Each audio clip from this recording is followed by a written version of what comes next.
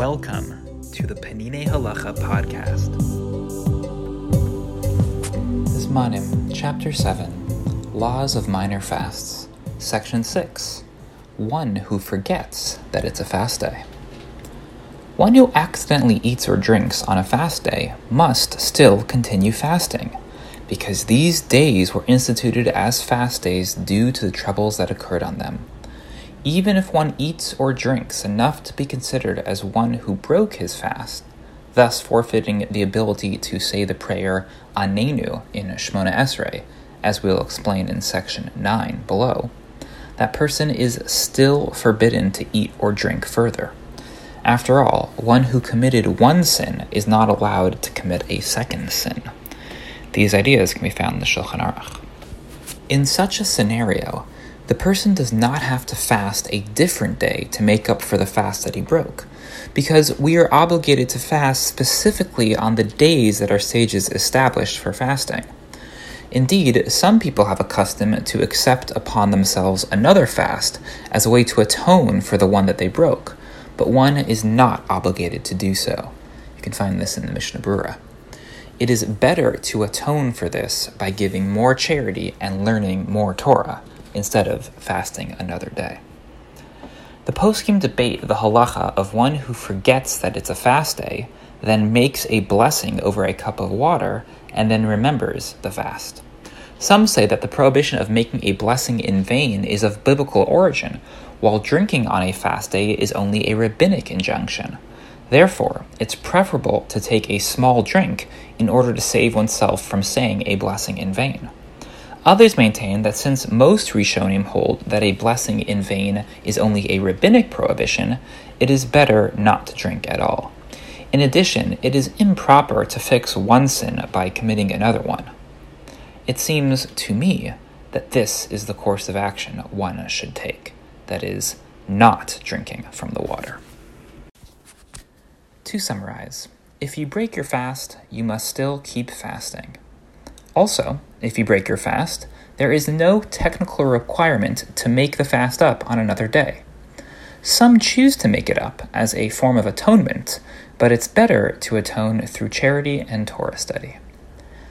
If you make a blessing before drinking water, then remember that it's a fast day. Some say to still drink a small amount of the water to avoid making a blessing in vain, a bracha levatala.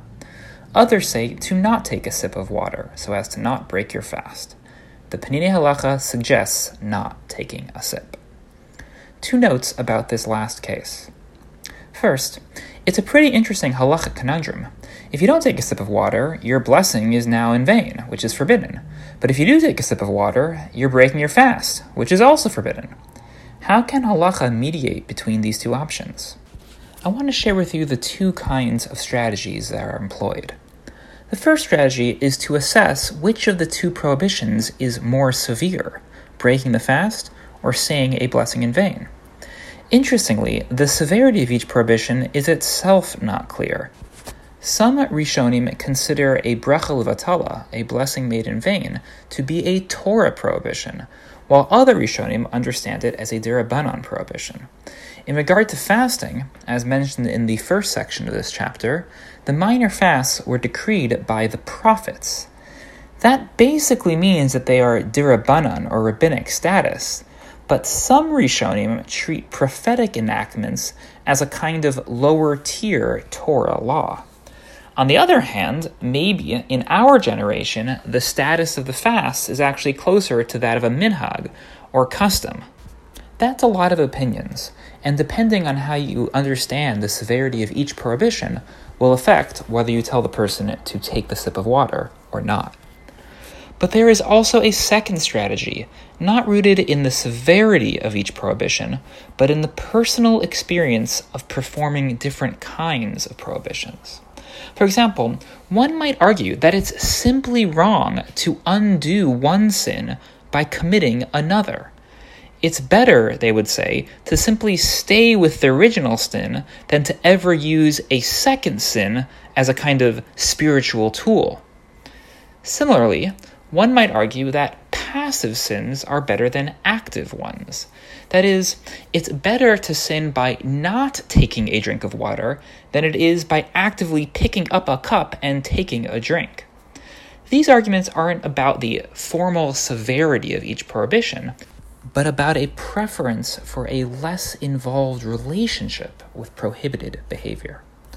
Either way, it's a fun halachic riddle, and in the footnotes you can find all sorts of arguments in favor of each side. I want to end with a quick note on the Peninei Halacha's choice to conclude by stating his own personal opinion on the matter. In my experience, this is fairly atypical. As a general rule, the Peninei Halacha is interested in establishing the majority or consensus view and ruling as such. That's what they said, so that's what you should do. Also, on many issues, he is open to diversity. He might conclude with a line like, "Many say to be strict, but there is legitimate room to be lenient." Or he might end with, "And each should proceed according to their custom." Yet here, in this section, the Peninei Halacha's conclusion is personal, his own view, and definitive. It's supposed to be this way.